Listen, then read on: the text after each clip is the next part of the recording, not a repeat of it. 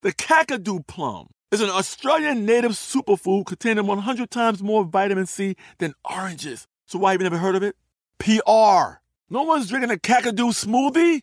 I'm JB Smoove, and that was a full episode of my new podcast, Straightforward, inspired by guaranteed straightforward pricing from AT&T Fiber. Get what you want without the complicated. AT&T Fiber, live like a gigillionaire. Available wherever you get your podcasts. Limited availability in select areas. Visit AT&T.com/hypergig for details.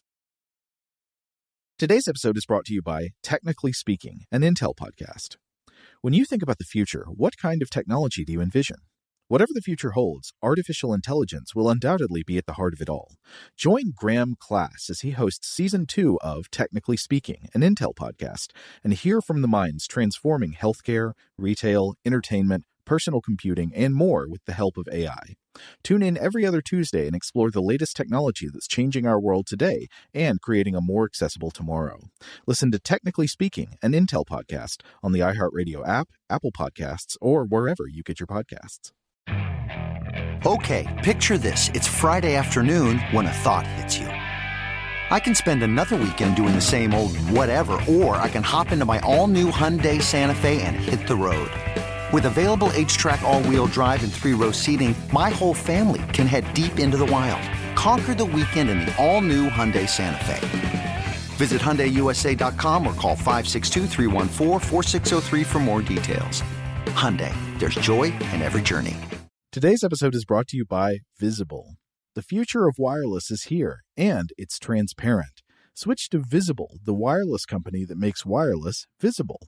Get a one-line plan with unlimited 5G data powered by Verizon, just $25 a month, every month, taxes and fees included.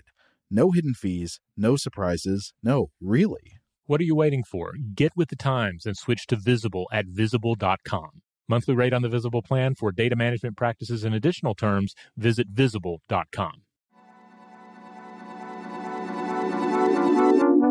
Hello, listeners. This is Seth, the audio producer for Stuff to Blow Your Mind. This is just a quick note to let you know that in this episode, Robert's microphone sounds a little different compared with our normal episodes, but it's just a one-time thing, little glitch in the old technology during these COVID times, but do not worry, we've cleaned it up as best we can, and should be still a very pleasant listening experience, and we'll be back to normal next week. Thank you very much. Enjoy the show.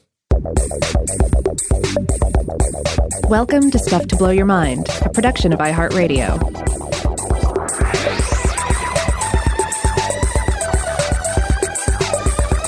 Hey, welcome to Stuff to Blow Your Mind. My name is Robert Lamb. And I'm Joe McCormick, and today we're going to be talking about some American Thanksgiving food. Rob, I've noticed that over the past few years, every year you say something like, this year we're going to lean into the holidays. Yes. But we've been doing it a lot, and I think I'm wondering about something psychological. Is it that you think if we actually do content about the holidays on the show, the holidays we will get through them faster?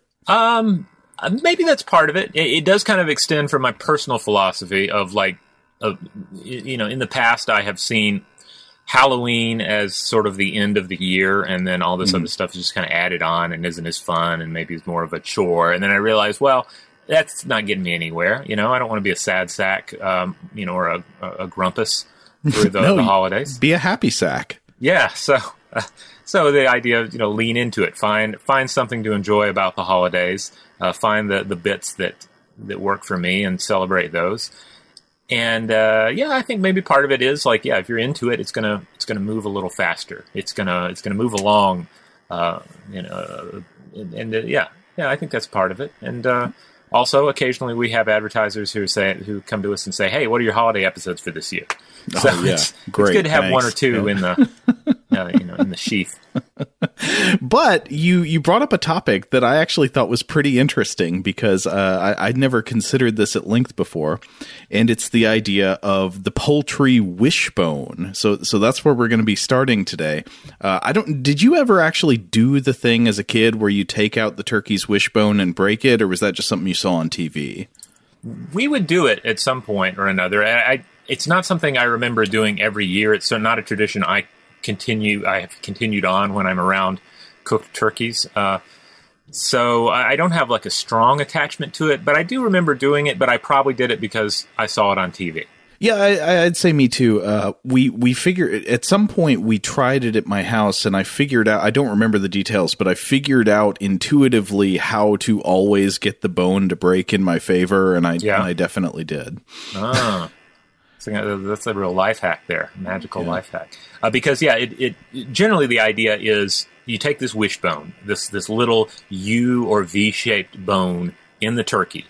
You'll also, of course, find it in a chicken. We'll get into all the places you can find it here in a bit. But the idea is it's U or V shaped. Two different people grab an end of it, and then you bend, you break, and whoever gets the big part, whoever gets the lion's share of the turkey bone, gets to live. Gets to live, or what they get they get a wish. Is that the thing, or it's good luck? Maybe that's why it's called a wishbone. I don't know. I mean, it's some kind of luck Thunderdome. You get the good end of the bargain. It's not clear exactly what the bargain is. Yeah, it's one of these things that it seems it is pretty harmless because it's almost completely devoid of any kind of magical thinking. I've never encountered anyone who took the wishbone seriously. Like, yes, now I have a wish that I may call upon. Or, oh, wow, this day is going to be great. The rest of the day is going to be wonderful because I got the big end of the wishbone. But it has what feels like this residual magic that has been passed down, like something like the turkey itself. You know, it has been so cooked and rendered, it's almost unrecognizable anymore. But there is a semblance of the original organism here. And I think that's kind of what we see with the wishbone. Yeah, maybe even in an evolutionary sense with some wishbones and some types of birds or bird-like organisms. But what I was thinking about the wishbone is maybe the tradition would be more powerful if instead of saying the winner gets something good, you say the loser, the one who gets the bad side of the break, gets something bad.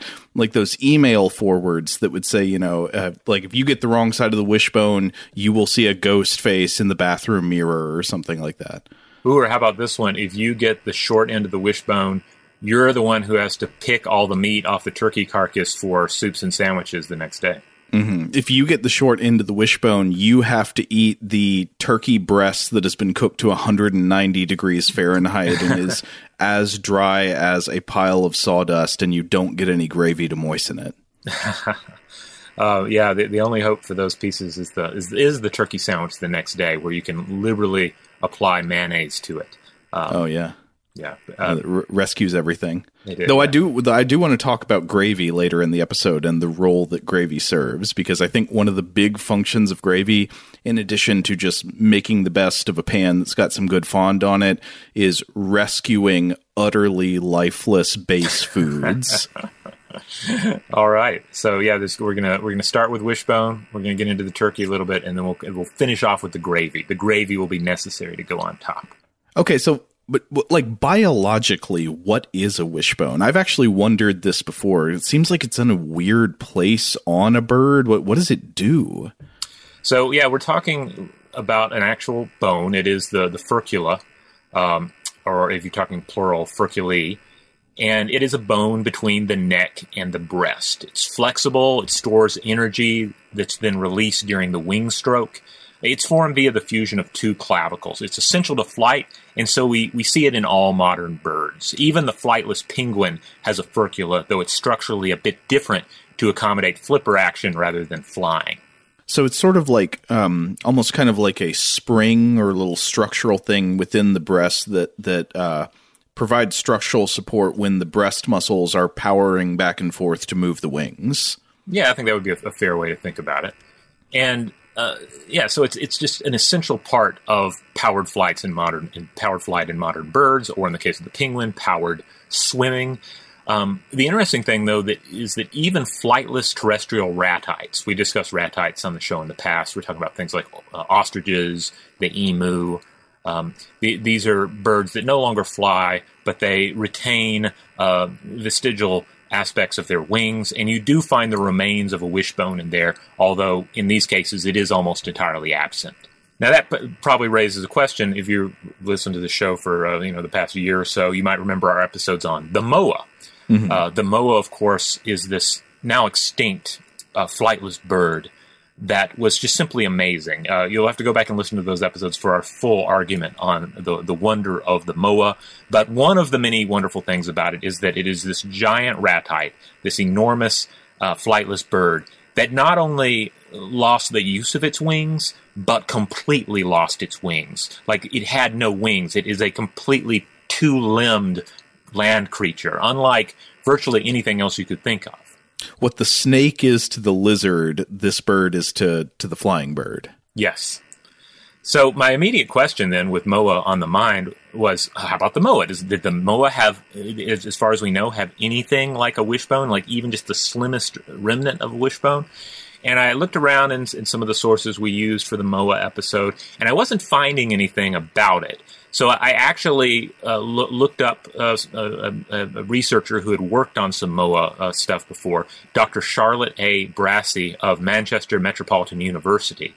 And I exchanged a couple of emails with them just asking, like, how about the moa? Did the moa have a wishbone? Mm-hmm. And this is what they told me. Quote, "I don't think moa had furculae to speak of.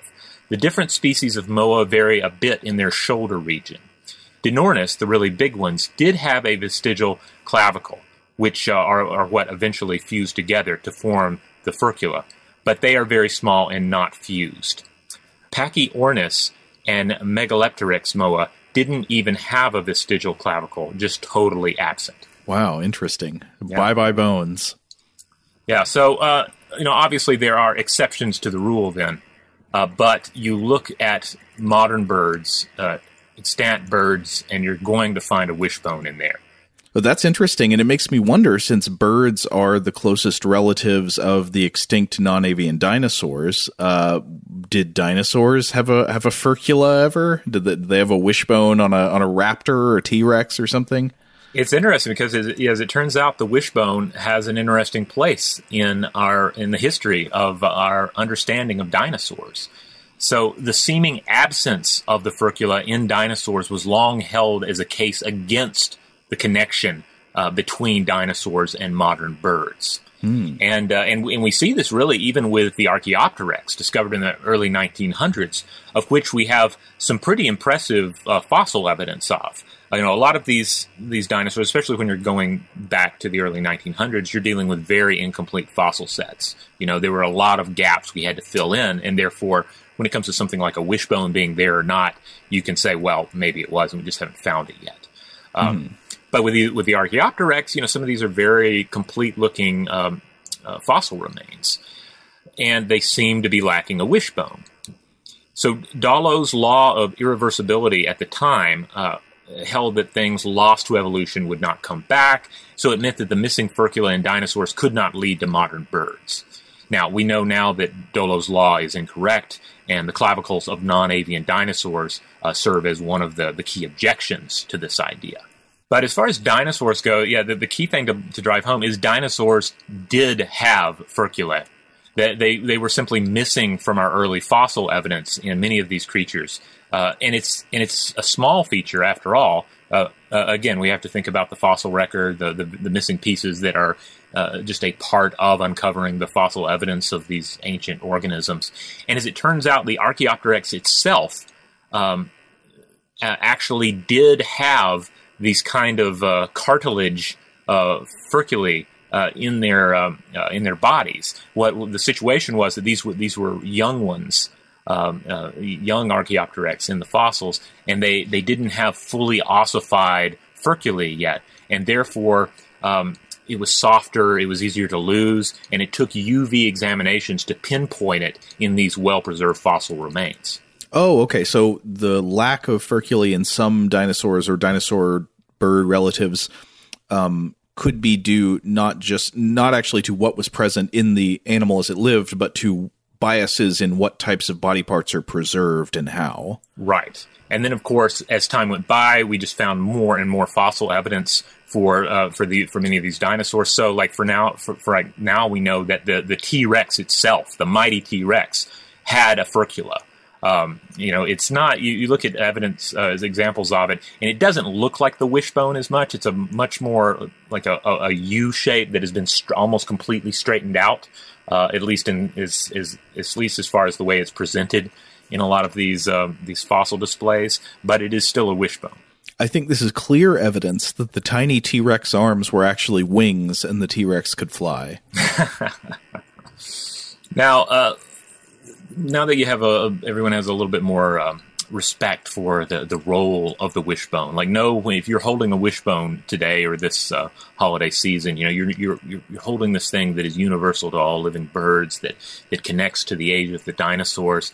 But again, most of us interact with this thing simply by plucking out of the holiday carcass and then snapping it in half with a friend so that you can engage in some lighthearted divination.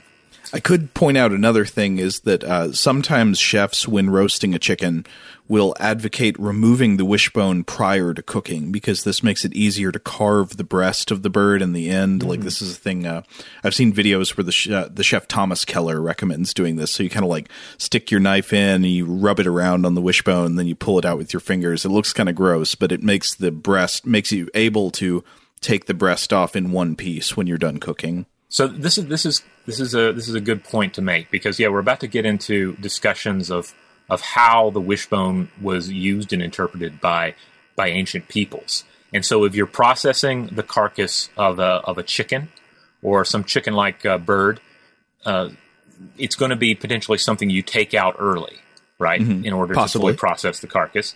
And then if you do take it out, or at whatever phase in the butchery that you do this, it is something that has a distinctive shape. Again, U or V shaped. It is going to have sort of a symbolic quality to it that might be lacking in other easily plucked pieces of the skeletal system. Sure, yeah.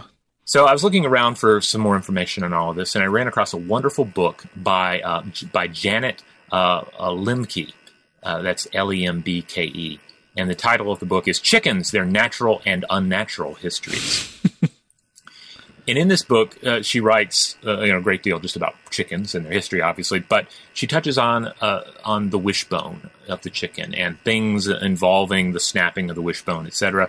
And she says that customs surrounding the wishbone may be as old as the Etruscans in what is now called Tuscany or Umbria. And then the Romans arrived, the custom passed on to them. And of course, from the Romans, we would see it entering into ultimately into European and British culture, and then that would have been transplanted to the New World during the age of transatlantic colonization. Mm-hmm. So she points out that first of all, you have to couch this idea of looking at the wishbone at all in the history of bird divination in general. And bird divination is interesting because it can cover a broad category of divination, like not just cutting open a bird to poke around in it and look at its organs or bones as a way to understand the future, but also just observing birds in the sky and using the flight patterns of birds as a way to try and magically understand the patterns of the world. Yeah, if you want a fuller dive on divination, by the way, you might want to go back and check out our older episode on the I Ching, which this has gotten me thinking about. One possibility we talk about in the episode, and obviously this would be impossible to prove, but an idea that we play with there is that divination could actually prove useful to people even though you can't get real hidden knowledge that's in any way accurate. It could prove useful to people just by introducing motivations that spur action in what would otherwise be a sort of paralyzing state of just not knowing anything. Yeah, it's like I'm to understand that modern sports games will sometimes begin with the flipping of a coin. Mm-hmm. You need that random event in order to make it fair that one team will have what might be an unfair advantage by starting first, right? Right. And so. And it gets you going. It gets you going, and instead of just being at a complete standstill. That's a very good analogy. And birds are a perfect thing to look for in this case, right? Because birds also invite a kind of sacred understanding. Because birds can fly, they are able to bridge this gap between the earth and the sky, between the terrestrial world and the realm of clouds and stars and gods and what have you. But that doesn't mean it's just birds, of course. There's also a long ancient tradition of examining the bodies of terrestrial creatures. Babylonian texts point to the examination of sheep entrails in acts of divination. And the Romans, too, famously practiced such readings of entrails, known as haruspicy, especially concerning the livers of sheep and poultry. Mm-hmm. In Greece, it was known as heptoscopy or heptomancy, to give it a more of a Dungeons and Dragons feel to it, if you want to bust out some heptomancy in your next game. That's also looking at livers, I think? Yeah. Now, the Etruscans considered chickens sacred and used their bodies in acts of divination. They would apparently dry the furcula, and touching it would bring good luck. Like the furcula itself was kind of a good luck charm. I wonder if that has anything to do with the idea of a horseshoe being a good luck charm. It could be totally unrelated. But then again, there does seem to be a similarity between the symbols, right? Similar shape. Now, again, the Romans eventually adapted this, adding the breakage tradition, apparently, and it appears to have varied depending on who was using this tradition, whether scoring the big part of the wishbone or the small part was the good luck. Like, who wins? Is it the small or the big? It's kind of like drawing straws or something. I don't know. Right. You just break it and then you Calvin ball it out from there. Yeah. Now, the Romans subsequently then brought the tradition to England, where the particular bone was often known as the merry thought, and then the English brought it to the New World. Now, in terms of just thinking about these acts of divination involving the bodies or the movements of animals, there's more to consider here. I read about some of this in Animals and Divination by Peter Struck, and he points out that among the Greeks and the Romans, these were common ways of attempting to understand what was happening and would happen in the world around you. He writes that there wasn't anything esoteric about turning to the entrails or the bones of an animal like this. It's just what you did. Quote, "The ancients understood that the universe had certain inclinations built into it, which were more or less closely tied to the inclinations of the gods." So maybe you could think about trying to do divination based on the behavior or the bodies or parts of animals as sort of like the modern thing where people think that animals know first when X is going to happen, when there's going to be an earthquake or whatever, some kind of natural disaster. Yeah, I mean, you could also look to the modern use of biomimicry and biomimetic designs. The idea that if we're going to solve an engineering problem, let's look to see how evolution solved it first. See how the bodies of animals or plants solve that particular design problem. I mean, these are more nuanced and scientifically accurate versions of the same thing. Like, I need to understand what's happening in the world. Let me look to the physical substance of the world for hints about its design.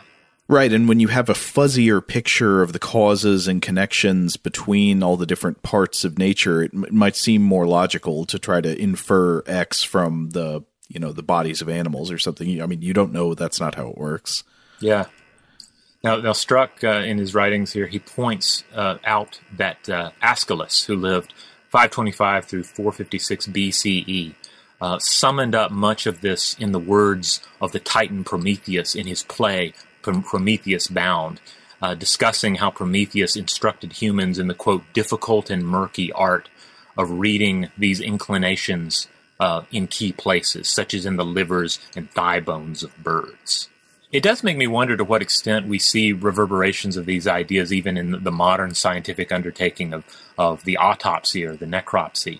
Not the procedures themselves, but the sort of the grandeur afforded them in the media. The idea of wise individuals poking around in the bodies of not only like murder victims and whatnot, but I think to the various sci-fi scenes in which the breaking down of an alien's body or the disassembly of an artificial being, such as a droid or an android or a replicant or something like that, reveals the inclinations of the unknown. That is interesting, yes. So, I mean, obviously we would say that autopsies, necropsies performed in the real world by competent professionals have an empirical basis, but the way they appear in media, the person doing it often might as well be a wizard. Yeah. Yeah, and I think to like the scene in Alien where they reassemble Ash and then manipulate his, like they're really just sort of goosing around with his various android entrails. He's covered in the milky stuff. Yeah. And they're able to, to juice him into getting information, to reveal hidden knowledge about the predicament that they're facing. In a weird way, that scene is almost a perfect parallel of King Saul summoning up the shade of the prophet Samuel to get advice on how to proceed against an enemy. Yeah. So, I don't know. It'd be interesting to hear what other people think about that. Because it is a scene you see a lot. Again, if not only in detective stories, but just in any kind of sci-fi tale in which an alien or a robot or any kind of artificial being is encountered. And granted, from a scientific standpoint, it would make sense to perform a necropsy on an alien being if you wanted to understand how it works on a biological level. Likewise, it makes sense on an engineering level that you might, say, take apart a captive battle droid to try and figure out what its programming was. But I can't help but wonder if there is this kind of residual magical interpretation of the scenario as well. Totally. Now, you're probably wondering, okay, we're talking about turkeys here. Where does the turkey enter the picture? So again, we've been talking about the chicken here. The chicken, of course, has Asian origins, but then comes to sort of rule the world in its own way slowly as it just spreads from one people to the next. It becomes incredibly popular. Is it the case that the ancestral chicken is probably originally from like Southeast Asia? Is that right? Yeah, I believe so. Yes, the idea that it's essentially this kind of jungly bird that we long ago realized had value, and of course, this is how the chicken would make it to the Americas. But there was already a bird in the Americas, and that was the turkey. Specifically, we're probably thinking here about Melagris gallopavo, which is the domestic turkey. Beloved by Ben Franklin's everywhere. Yeah. I mean, he makes a strong case, as always, for it being the bird of America. And in fact, it is native to eastern and central North America. And it was first domesticated by the Mayans in ancient Mexico. So naturally, surviving traditions for chicken wishbones would easily translate to the turkeys when Westerners encountered this bird. Here's something, we know how to eat a chicken. Well, here's a turkey. It's natural that you would apply some of the same ideas to the rendering of the body. And for these people, though, the original domesticators of the turkey, the bird was used for food and materials, but also had a symbolic power as well. Mm. So we recently discussed the Popol Vuh on the podcast before. So I looked at this to see if there were specific mentions of the turkey. And there are a couple of passages that are pretty fantastic because they talk about someone running afoul of the gods, becoming cursed, and this is what the curse looks like. Quote, "Even their own dogs, turkeys, tools, and houses rise against them, taking vengeance for past mistreatment. Only their descendants are the monkeys that inhabit the forest today." And then their dogs and turkeys told them, "You caused us pain, you ate us, but now it is you whom we shall eat." Now I am the master. Did we actually say, I know we talked about it in a recent episode, but the Popol Vuh is a text that contains a lot of ancient Mayan mythology, specifically a lot of the beliefs and myths of the Quiche Mayan people. Yes, yeah. Now, as for magical uses of the turkey itself, the use of its bones in Mayan and Aztec practices, I didn't find anything particular. That doesn't mean it didn't exist. That doesn't mean it isn't written about, and it also doesn't mean that it wasn't practiced and then just sort of lost in the, of course, cultural apocalypse that was the arrival of Westerners in the Americas. But I did find an excellent article titled "The Oscillated Turkey in Maya Thought." And this is by Maya specialist Ana Luisa Izquierdo y de la Cueva and Maria Elena Vega Villalobos. And they discuss some of the Maya traditions and beliefs concerning the turkey. Okay, I got to hear this. So first of all, they point out that the Maya would have had access to domesticated turkeys imported from Mexico, as well as the more local wild oscillated turkey. Also, turkeys were royal birds, and not everyone had access to them. They were seen as stand-ins for messengers from the gods. Quote, a messenger of divine will. And they were used or consumed on very special occasions. They were made as sacrifices to ensure the harvest. And then there's this additional interesting bit as well. There's this idea of, I'm not sure if I'm pronouncing this correctly, but Wahys spirits. They spell it Wahys. Mm-hmm. And these would have been auxiliary spirits that live within the body of the possessor, but then are controlled by the possessor as well. It would be something you would acquire through birth or through special petition throughout life. And what would happen is during sleep, the possessor would expel the Wahys through their mouth to keep watch on them, to protect them from enemies. And these would, I think, be supernatural enemies or enemies, supernatural enemies summoned by living enemies that could potentially hurt us during, quote, the nocturnal and dream space.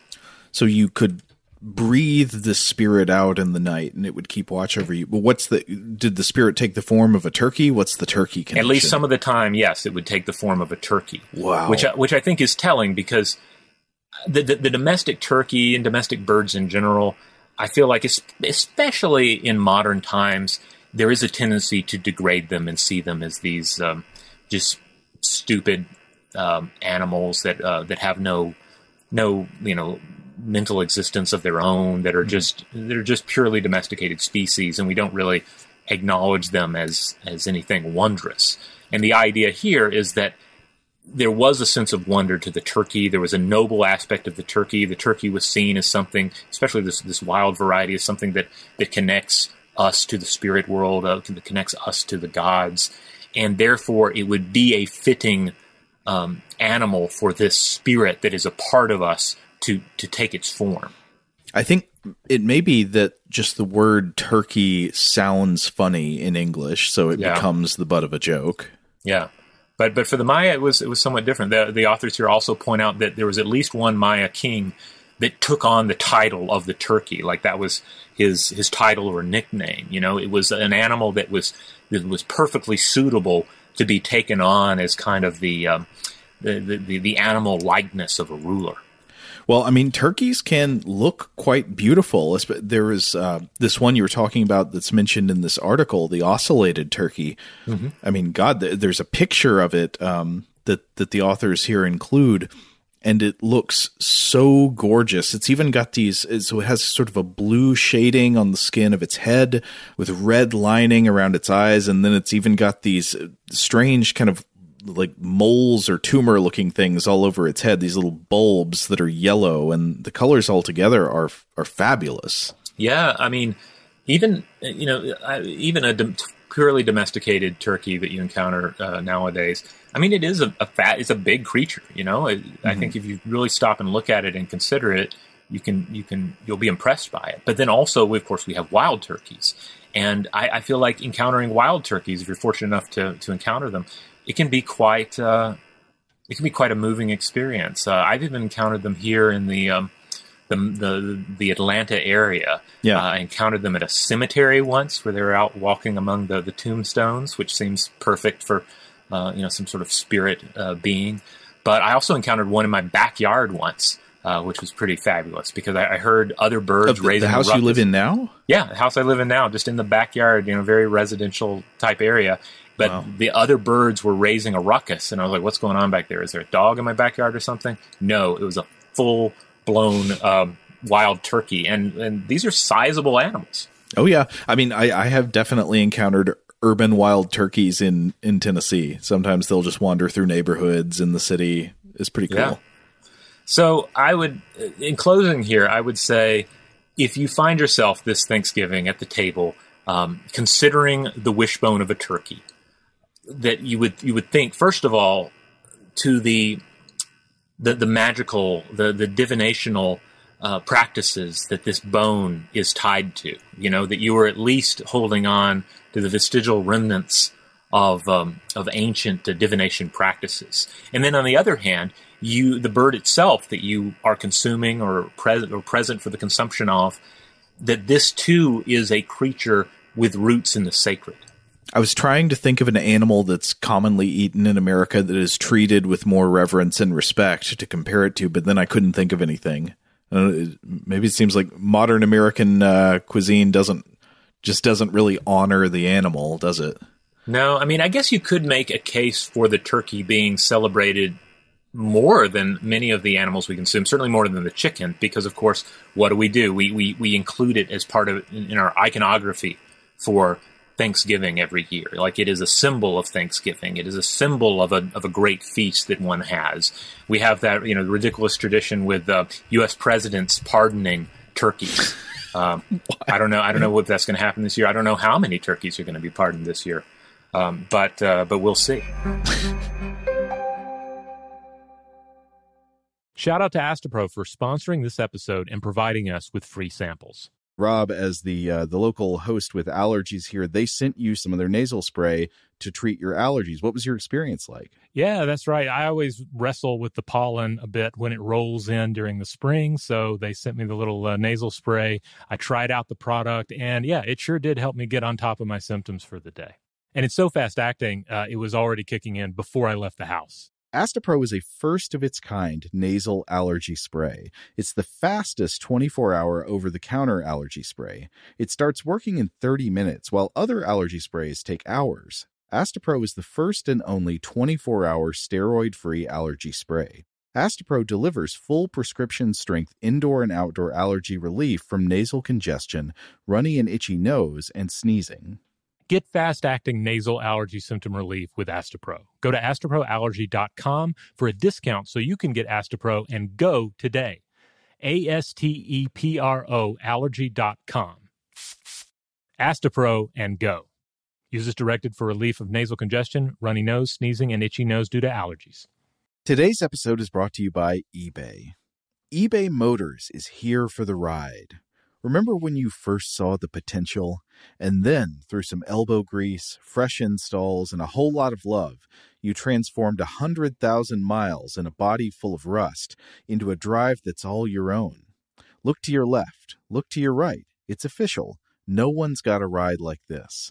There's nothing else that sounds like, feels like, or looks like the set of wheels in your garage. With over 122 million parts, you can make sure your number one ride or die stays running smoothly, so there's no limit to how far you can take it. Brake kits, turbochargers, engines, exhaust kits, roof racks, LED headlights, bumpers, whatever your baby needs, eBay Motors has it. And with eBay Guaranteed Fit, it's guaranteed to fit your ride the first time, every time, or your money back. Plus, at these prices, well, you're burning rubber, not cash. Keep your ride or die alive at ebaymotors.com. Eligible items only. Exclusions apply. Get emotional with me, Radhi Devlukia, in my new podcast, A Really Good Cry. We're going to talk about and go through all the things that are sometimes difficult to process alone. We're going to go over how to regulate your emotions, diving deep into holistic personal development, and just building your mindset to have a happier, healthier life. We're going to be talking with some of my best friends. I didn't know we were going to go there on this.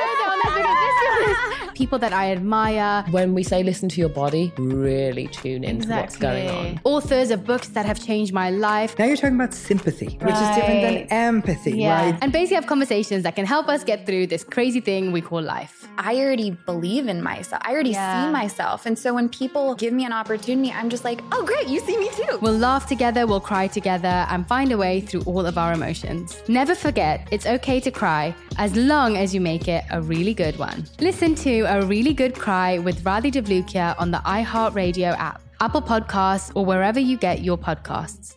The Therapy for Black Girls podcast is an NAACP and Webby Award-winning podcast dedicated to all things mental health, personal development, and all of the small decisions we can make to become the best possible versions of ourselves. Here, we have the conversations that help Black women decipher how their past inform who they are today and use that information to decide who they want to be moving forward. We chat about things like how to establish routines that center self-care, what burnout looks and feels like, and defining what aspects of our lives are making us happy and what parts are holding us back. I'm your host, Dr. Joy Harden Bradford, a licensed psychologist in Atlanta, Georgia, and I can't wait for you to join the conversation every Wednesday. Listen to the Therapy for Black Girls podcast on the iHeartRadio app, Apple Podcasts, or wherever you get your podcasts. Take good care, and we'll see you there.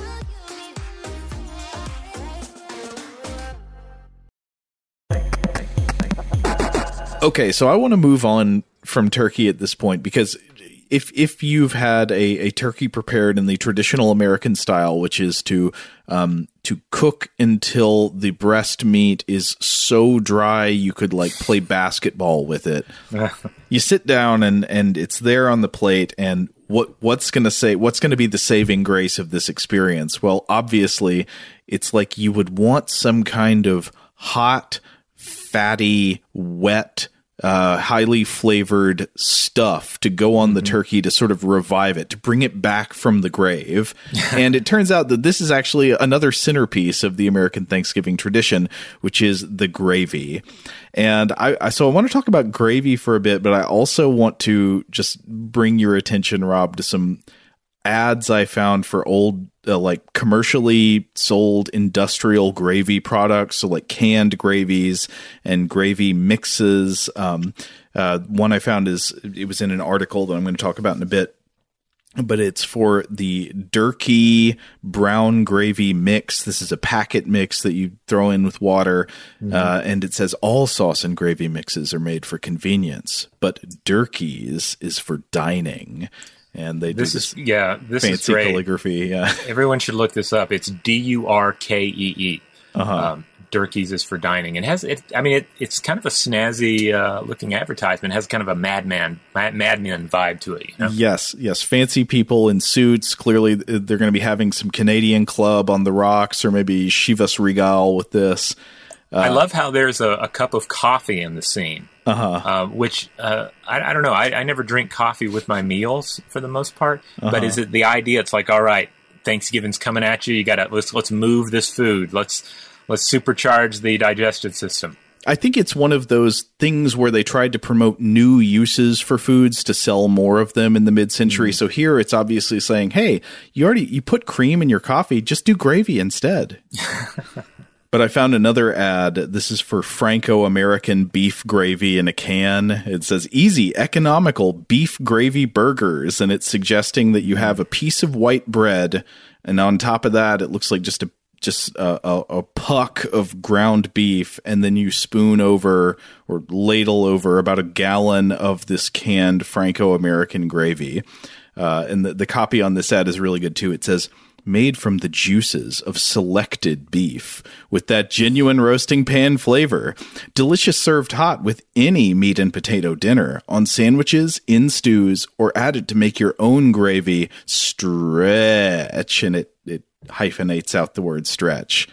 So several things here that I like the use of there's like carefully chosen words, made from the juices of selected beef. And what work is the word selected doing there? I guess to set it apart from random beef. Yeah. You know? Made from the juices of beef that was found somewhere. I have to say the photo on this one, though, in black and white and all, it looks oddly appetizing. I feel like my family had some version of this when I was a kid, where it would be the beef patty on top of the slice of bread with gravy on top with the peas on the side. I seem to remember being fond of it. Another one of these Franco-American beef gravy ads I found, the tagline is just smooth, brown, delicious. Yes. And I like the idea that this actually does tie into some food science stuff. The word brown there suggests not just a color, but a flavor. What flavor is it? It's brown flavored. And that actually does get to the original heart of real gravy. So I was trying to think, how would a Martian describe gravy? And like she's making an encyclopedia of Earth life. Mm-hmm.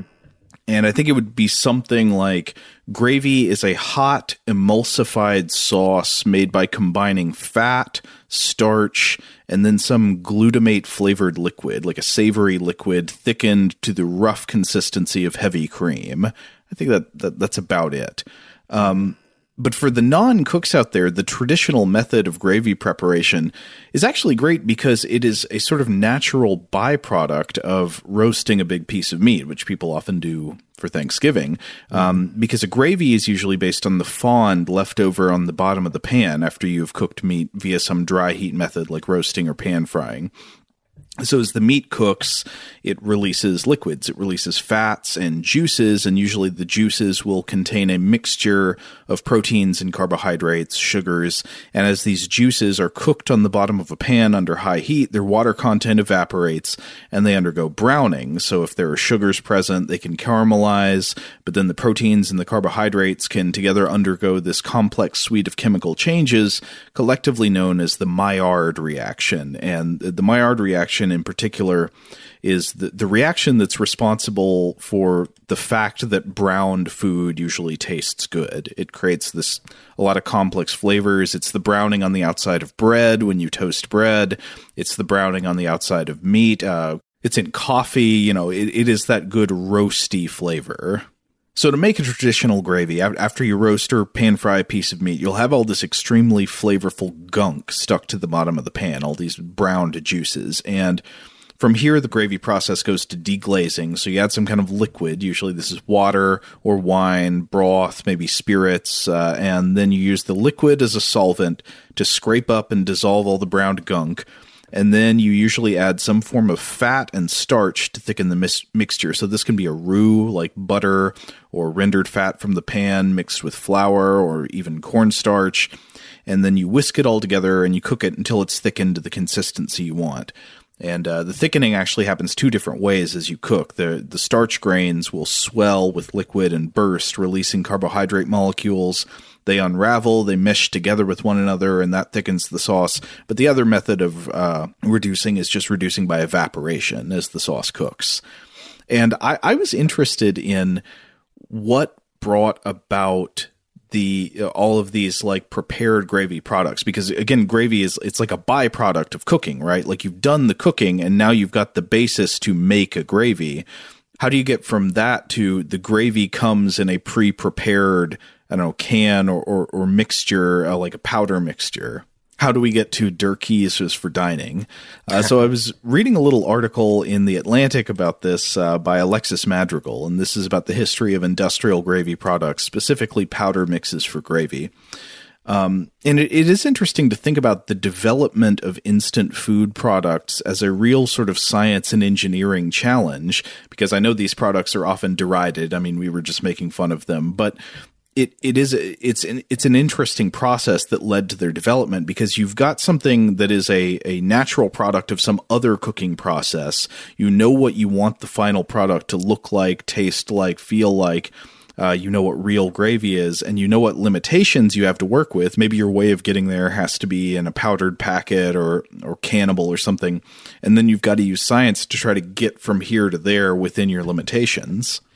And Madrigal argues that the history of dry mixes for gravy are really best understood in the context of dry mixes for other baking products, which go further back in history. So he mentions that in 1882, there's this inventor named Philip Thorne who files a patent for a just add water baking mix, which incorporates flour and baking powder as a leavening agent, and also dehydrated butter. But this did not immediately become a popular product in America. The instant biscuit dough Bisquick entered the market in 1931. But it really wasn't until after World War II that instant baking mixes like Betty Crocker cake mix became very popular. Now, there's one thing I will say about this article, which is that it relays a story that I found very interesting but started to doubt, and this led me down a rabbit trail, but I think this rabbit trail is worthwhile because it ties into things that people also sometimes make and serve at Thanksgiving. So there's this anecdote here that Madrigal shares about how the recipe design for packaged foods isn't just about taste and convenience, it's also about the psychology of the cook. If you've ever made cake mix from a box, Duncan Hines or whatever, you probably know that there are usually a couple of ingredients that you have to provide yourself. So, the box will give you all the dry ingredients, but then you have to combine it with water, maybe oil, and a couple of eggs. Now, the story goes that originally the Betty Crocker brand simply required water and nothing else in their cake mix boxes. and that these weren't selling very well. And the reasoning was that the process just seemed too artificial, too impersonal, too industrial. So in one influential instance, General Mills changed the cake mix recipe to require the home cook to add their own eggs in addition to the water. And so, hey, suddenly you're not using, just a boxed product. You're actually baking. You added the eggs yourself. And according to the industry lore, this recipe change, where suddenly instead of having dried eggs in the mix already, you had to add your own eggs, this recipe change made the mix a hit. I even found an article on Psychology Today that was retelling the story, framing it as about guilt and authenticity. This was supposedly discovered through research by the American consumer psychologist Ernest Dichter, that home cooks of the 1950s felt guilty serving these delicious cakes that were just so easy to make. And Dichter reasoned that adding the eggs made the process slightly less convenient, and thus people felt better about serving these cakes to guests. Well, that certainly makes a certain amount of sense, that you're doing something other than just following some simple directions and emptying out a can or a box of powder and adding milk, that there is some element of actual baking or food preparation to it that makes you feel useful and not just just somebody assembling something. Yeah, and I think there absolutely could be something to the underlying psychology there. I mean, people are full of all kinds of interesting psychological quirks that drive their consumer decisions, and sometimes a product will sell for reasons other than just its pure value in whatever objective sense you want to classify that. But the fact that this is such a great historical anecdote, the fact that it's so perfectly TED Talky, it kind of made the sleeping dragons of the BS detection go off in my mind. So I decided to check, and wouldn't you know it, Snopes actually has an article about this very story. It's by one of the founders, David Mickelson, and my hunch was correct. They rule this story as false. Huh. And the reason they rule it as false is that while this is based on a historical reality, yes, there were these recipe changes to adding fresh eggs. Yes, around the same time, there was increasing use of box cake mixes. But just saying the psychological insight from Ernest Dichter that said you have to add the egg yourself at home, that is what made the box cake mix a success, that massively oversimplifies things. For example, it overstates the novelty of the recipe change. There'd been this long-running debate in the industry over the trade-offs of requiring fresh eggs at preparation versus using powdered eggs in the mix. It ignores other reasons for the success of the fresh egg recipe.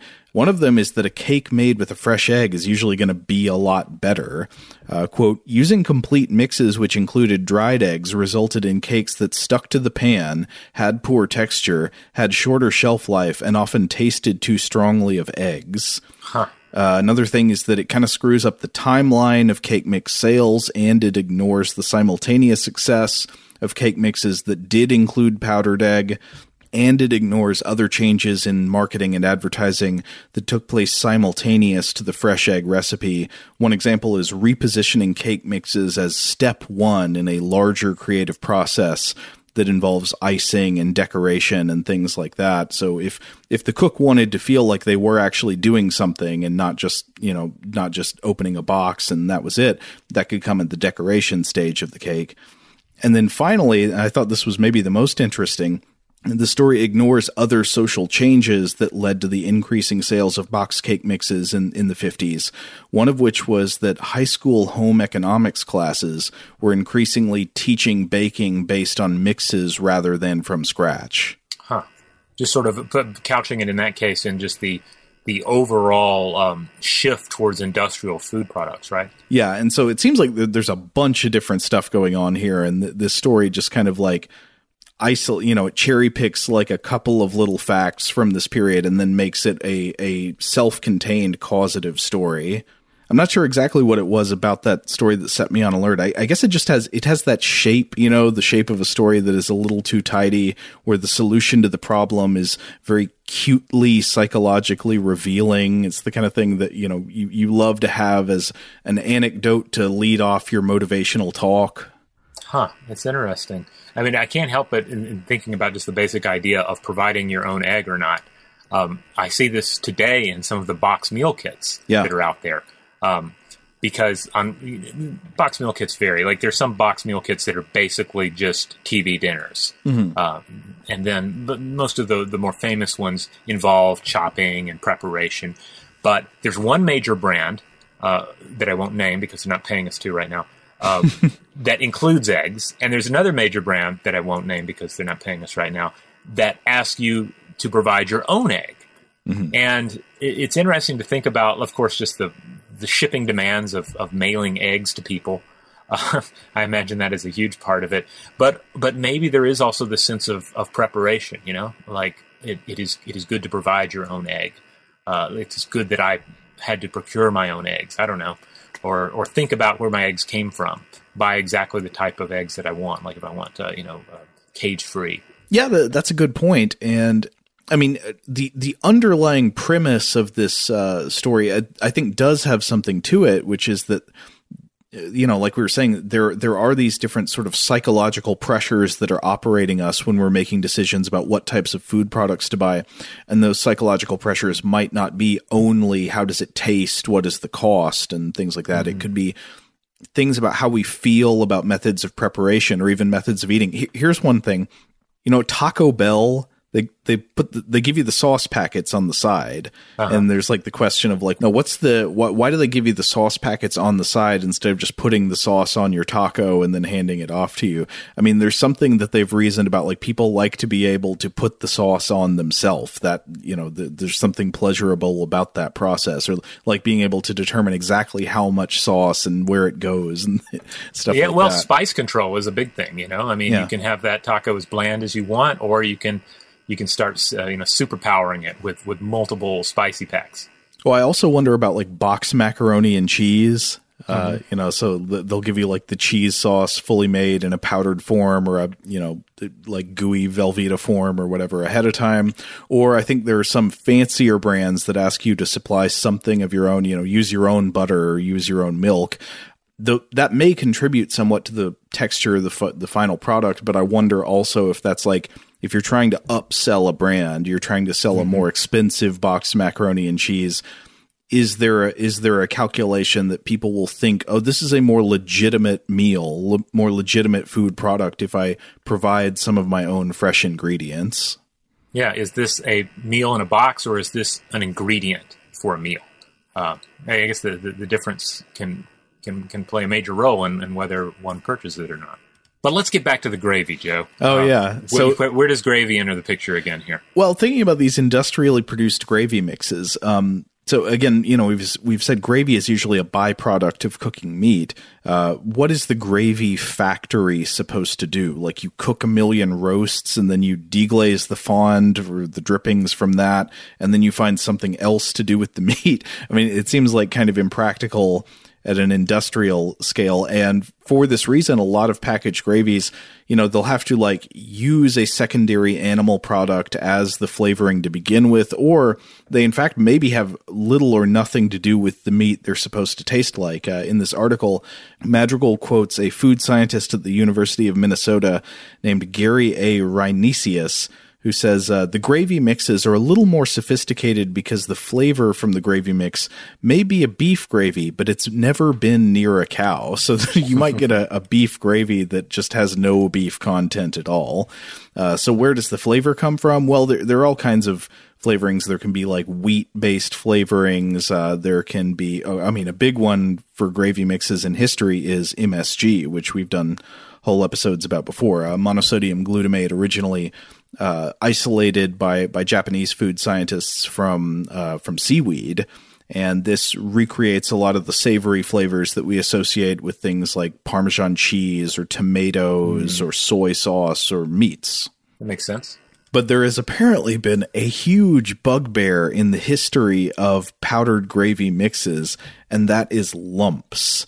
So if you ever made gravy yourself, you might have encountered lumps before. When you add starch to a mixture of water and fat, it can be very easy for the starch to form little clumps that don't fully dissolve into the sauce. So if you get a clump of raw flour or cornstarch in your mouth while you're eating gravy, that is very unpleasant.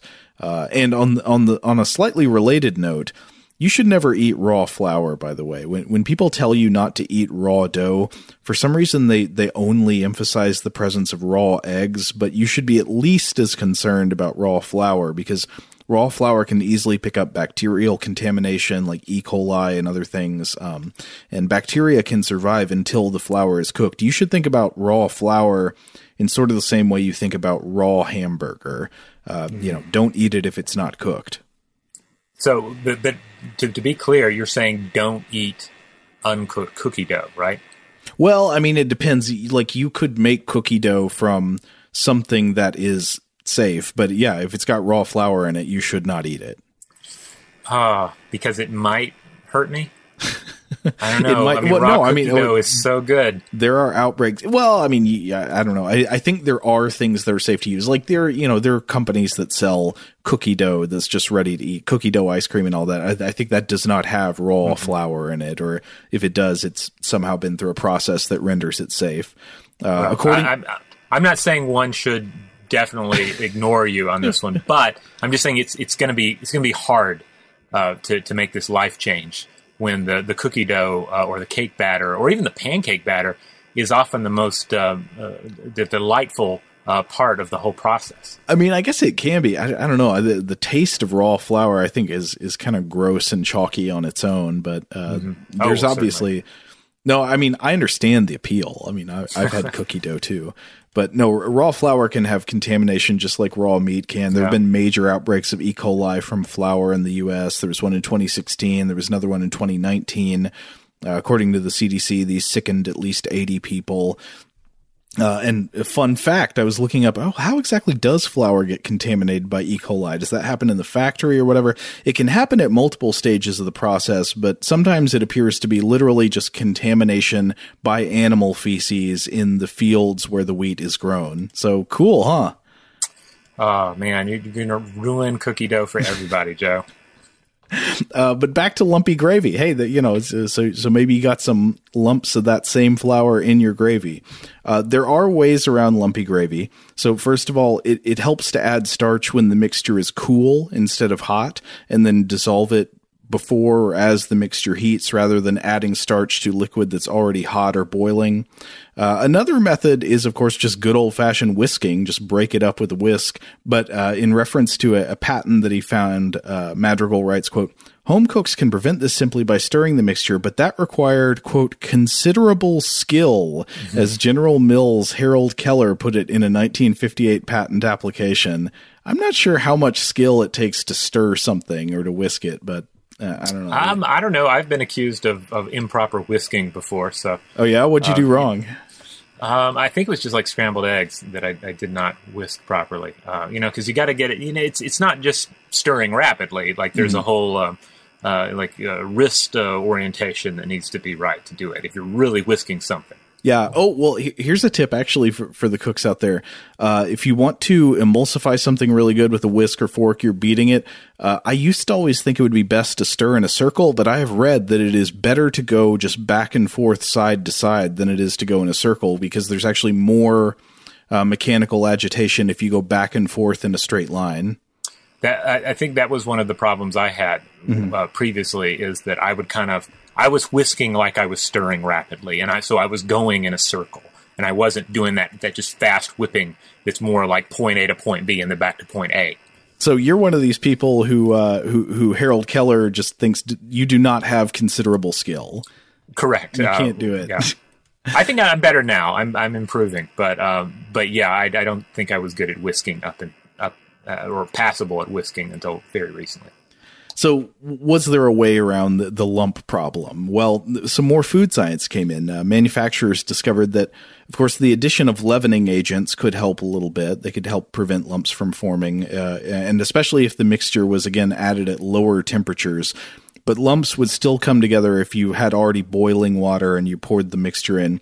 So finally, the solution to the lump problem was to add long-chain carbohydrates, specifically maltodextrin, in a 1-to-1 ratio.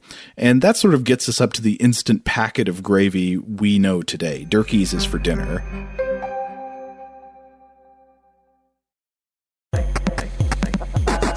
I've got weirder territory to get to even than this strange packet of gravy stuff or gravy-like food, because you know that we love the intersection of religion and food. Of course, I was wondering if I could find any good gravy rituals or gravy superstitions, gravy mythology. Holy gravy? Good gravy? I wasn't expecting to find anything, but I actually did, sort of at least. In a very old classic book of religious ethnography that is coming from a scholar named Uno Holmberg. He's a Finnish scholar of religions. He's apparently also known as Uno Harva, and he wrote in the early 20th century. He wrote a volume of this big mythology series that was about the beliefs and rituals of what he called the Finno-Ugric people. So this is going to include Finnish people and people of much of the northern Eurasia and northwest Siberia. Russo-Finnish, if you will. By region, at least. I mean, they might identify as different than Russian ethnically. Okay. And this volume mentions recorded observations of several interesting rituals involving gravy. So the first is in rituals honoring the memory of the dead among some of the language groups of northern Eurasia. Again, this would be like western Siberia. And among some of these cultures, after a person dies, it is customary to honor them by bringing food to their grave or placing food out somewhere in the dead person's memory. Quote, fish and meat are cooked and, together with other eatables, placed in vessels either on the ground by the house against the door on the side of the hinges, or taken to the cemetery where they are put on the ground above the head of the deceased or below the window of the grave house, if there is one. On the ground, tea, gravy, gin, and finally some cold water are poured, whence the term water pouring is derived. So gravy and gin for the dead. I was also surprised by the specification of gin, because I don't usually think of that as the commonest spirit to find in like Western Siberia, but yeah, it makes me wonder if it's specifically gin we're talking about here, or they're just referring to some regional alcohol that might be comparable on some level to gin. Yeah, that could be some sort of clear herbal liquor. Another one that I thought was interesting was there is a memorial gravy practice that Holmberg mentions as taking place among the Finns of the Volga region. And he says that, so there are these memorial feasts for the dead in which, quote, at the door near the fireplace, a trough is placed on which, as on the head of a bed, little wax tapers, and I think that would refer to little objects that you would use as if to like light a candle with. Little wax tapers are fixed. Into the trough, pieces of meat are thrown and some gravy poured when the names of the dead are mentioned, with an appeal to them to eat and drink and to receive the lately deceased with a contented mind into their company. And so I like this because it almost seems to mirror the presence of gravy at Thanksgiving. It's like you're using meat and gravy as a kind of bribe or offering to the long dead, so that they don't give a cold shoulder to the recently dead, and they bring them into the family of the dead. But there's also a description of practices related to the killing of a bear by some of the Sami peoples, and I thought this was really interesting. So I'm just going to read this paragraph here. When the flesh is being cooked, the hunters sit on each side of the fire according to their rank and position. First sits the one who tracked the bear, then the interpreter of the magic drum, the bear killers, etc., all according to the importance of the duty which they have had to do during the kill. The vessel in which the flesh is cooked must be of brass, or at the very least ornamented with brass rings. It must be carefully watched during the cooking, as the running over of the tiniest trifle of gravy into the fire is regarded as a very bad omen. Should the gravy commence to boil too violently, it is not regulated by adding water or thinning out the fire, but one of the men must go to the tent to see whether any of the women has caused the trouble by unsuitable behavior. Should nothing blameworthy be found there, the chief person of the gathering tries to stop the gravy from boiling over by the customary singing. So singing to the gravy to prevent it from boiling out of the pan into the fire, which would be a horrible symbol of bad luck to come. But only if you can't blame it on the women. On the women in the tent, yes. And so, as always, this is an older work of recorded observations of religious rituals. I don't know how this would hold up to more modern scrutiny of what the same tribes would practice, but these are interesting reports. Oh, absolutely. Yeah. I have to admit, I never even considered the possibility of sacred gravy or sacred traditions involving gravy. I mean, the gravy, it's a liquid essence of the body of an animal. And so if you have sacred thoughts about the flesh of an animal, clearly there are sacred practices revolve around the hunting of a bear among the Sami peoples. Yeah, I guess it comes down to the rendering, like once something is rendered or processed into another food product, this is more the modern sensibility, where we often want to distance the end result of the food from the animal. So we don't think of, we don't want to think of the pork as the pig, and we certainly don't want to think about the Vienna sausages as presumably a pig. I'm not even sure what animal is on the other end of that foul process. But at any rate, yeah, it's like the modern sensibility is to think, well, the thing you make out of the animal no longer has any connections to it. We're not supposed to have that connection in place. Whereas that's completely ridiculous. Like, why wouldn't the gravy of the bear still have bareness to it? That is a really good point. I think about this in the psychology of food a lot, actually. The denaturing of the food, the removal, the ways that you change food and process it so that it no longer resembles or even reminds you of the animal or the plant that it once came from. The making of everything into like patties or into chicken nuggets, things that you couldn't even mistake for a muscle or for a part of an animal's body. And that's clearly antithetical to some of these sacred practices where you are not only not processing the food so that it's unrecognizable, you are constantly making reference to and thinking about the animal it came from as you eat it. Yeah. I also think it's interesting that you see a lot of this denaturing specifically in foods for children. And I don't know if that's just a quirk of modern American culture or if that's a more common thing around the world and throughout history that for kids, you have to make foods less resemble the organisms they originally came from. I don't know. What do you think about that?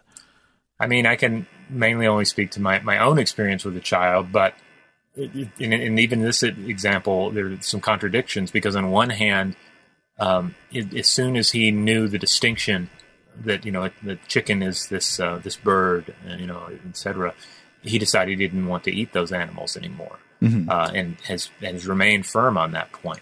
At the same time, as far as marine animals go, it's the complete opposite. Like he gets excited about crabs if he has helped to catch crabs before, and it makes him want to eat them even more.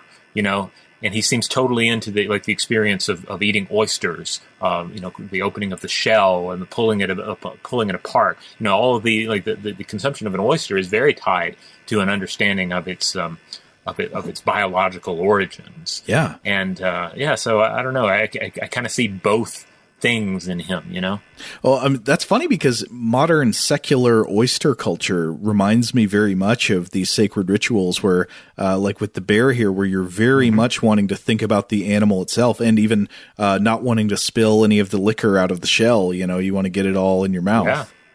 Yeah. Oysters are very ritualized, really at every level. Like I'm still kind of old fashioned with my appreciation of oysters. I like my ketchup-y horseradish sauce. Yeah. I like my saltine crackers and a little bit of lemon. But that in and of itself is very, it's almost like communion. You have these different elements that come together. But then, of course, you have fancier versions of the same ritual that involve little glass tubes of liquid that are poured on top, and it gets even fancier, even feels even more sacred in its own way. This is the body of Poseidon. Eat this in remembrance of me. Yeah. Now, I know we've been talking about a lot of meat products here because they are very central to, a traditional Thanksgiving dinner in American culture. But I want to add a brief culinary note, which is that if you are a vegetarian, you need not miss out on gravy for the rest of your life because gravy made from mushroom broth, I think, is not only as good as gravy made from meat, it's often better. I think probably the best gravy I ever made was mushroom based, and you can make these yourself just by like simmering dried mushrooms with aromatic vegetables to make a mushroom broth. Then you reduce that, then you mix it with a roux or whatever seasonings you want in order to thicken it. Even if you're a meat eater, a good mushroom gravy is absolutely worth trying. It's delicious. Yeah, there was some sort of meal my family would make when I was a kid, and it was, I can't remember the details, but I feel like the idea was it was a less fancy cut of meat. Mm-hmm. And adding a mushroom sauce to it was an essential part of enjoying it. Like it alone elevated this cut of meat to something that was suitable for consumption. I think this brings us back to one of the core things about how gravy is used, because and this actually ranges across different types of customs. It's true for the dry, overcooked, under-seasoned turkey that a lot of people would eat. You know, you save it by pouring gravy all over it. But it's also true of, say, biscuits and gravy. You know, I think that's a recipe where the gravy was brought in to save just these like gross lumps of. You just got to get this food into your body to power you through the day, but it's this nasty baked product that is not very good on its own. Well, you pour some gravy over it, and now it's a hot meal.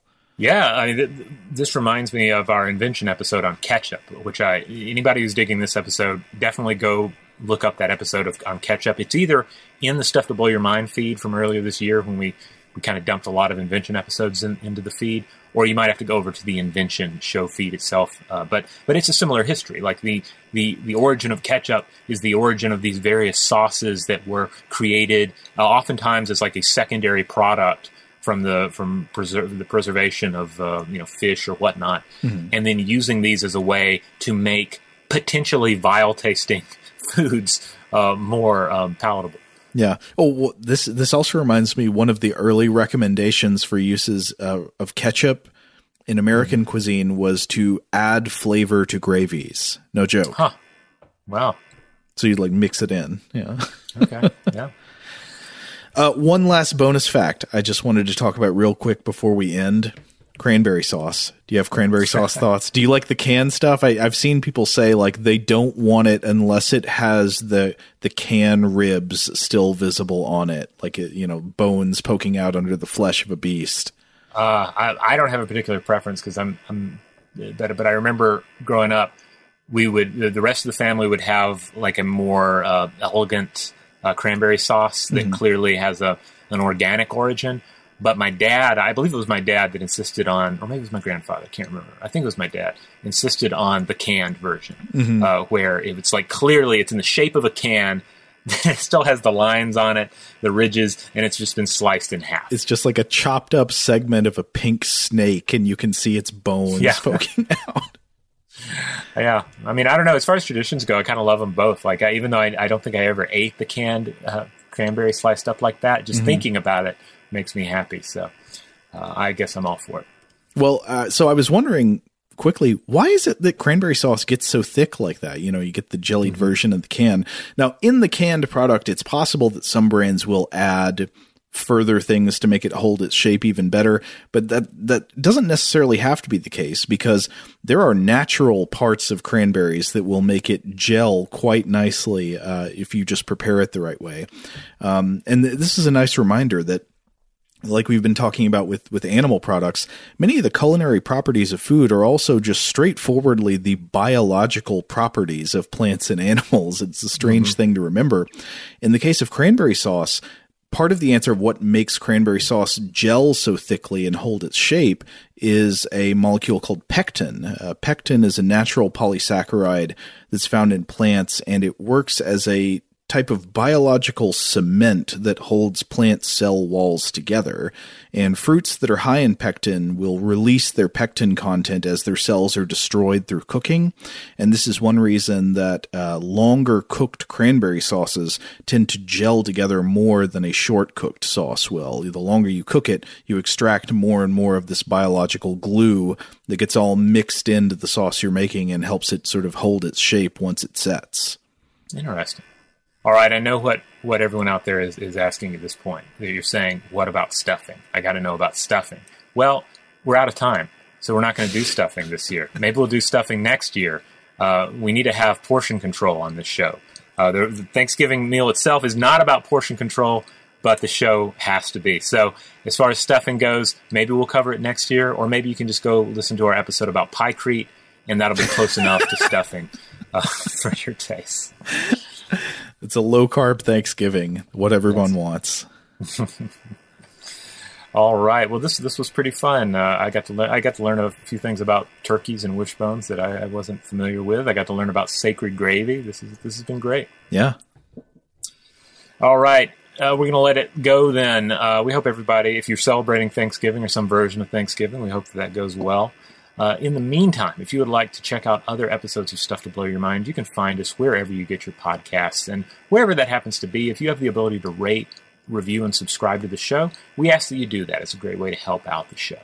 Another thing you can do, and this is kind of mostly for fun, is that if you go to StuffToBlowYourMind.com, that will take you to the iHeart page for our show, and there's something you can click on there for our store. That'll take you to our t-shirt store. We have a number of different designs. You can get them on a sticker or a shirt or what have you, face mask, I think, even now. And there's several different designs. Some of them are our logo, and some of them are some other fun things. We have a new shirt in there. It's a Pandora shirt that a listener designed for us, and it's really fun. It's got a Pandora motif, and she's opening the box, and it's releasing these various mythological concepts and ideas. It's pretty cool. So, yeah, go check that out. I think there are all sorts of sales going on right now because, of course, this time of year it's just eternally Black Friday. Huge thanks, as always, to our excellent audio producer, Seth Nicholas Johnson. If you would like to get in touch with us with feedback on this episode or any other, to suggest a topic for the future, or just to say hello, you can email us at contact@stufftoblowyourmind.com.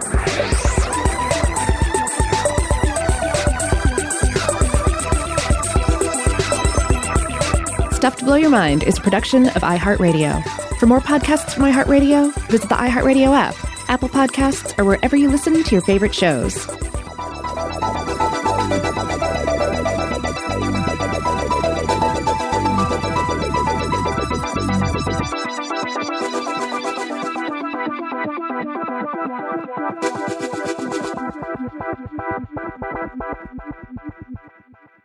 Today's episode is brought to you by Visible. The future of wireless is here, and it's transparent. Switch to Visible, the wireless company that makes wireless visible.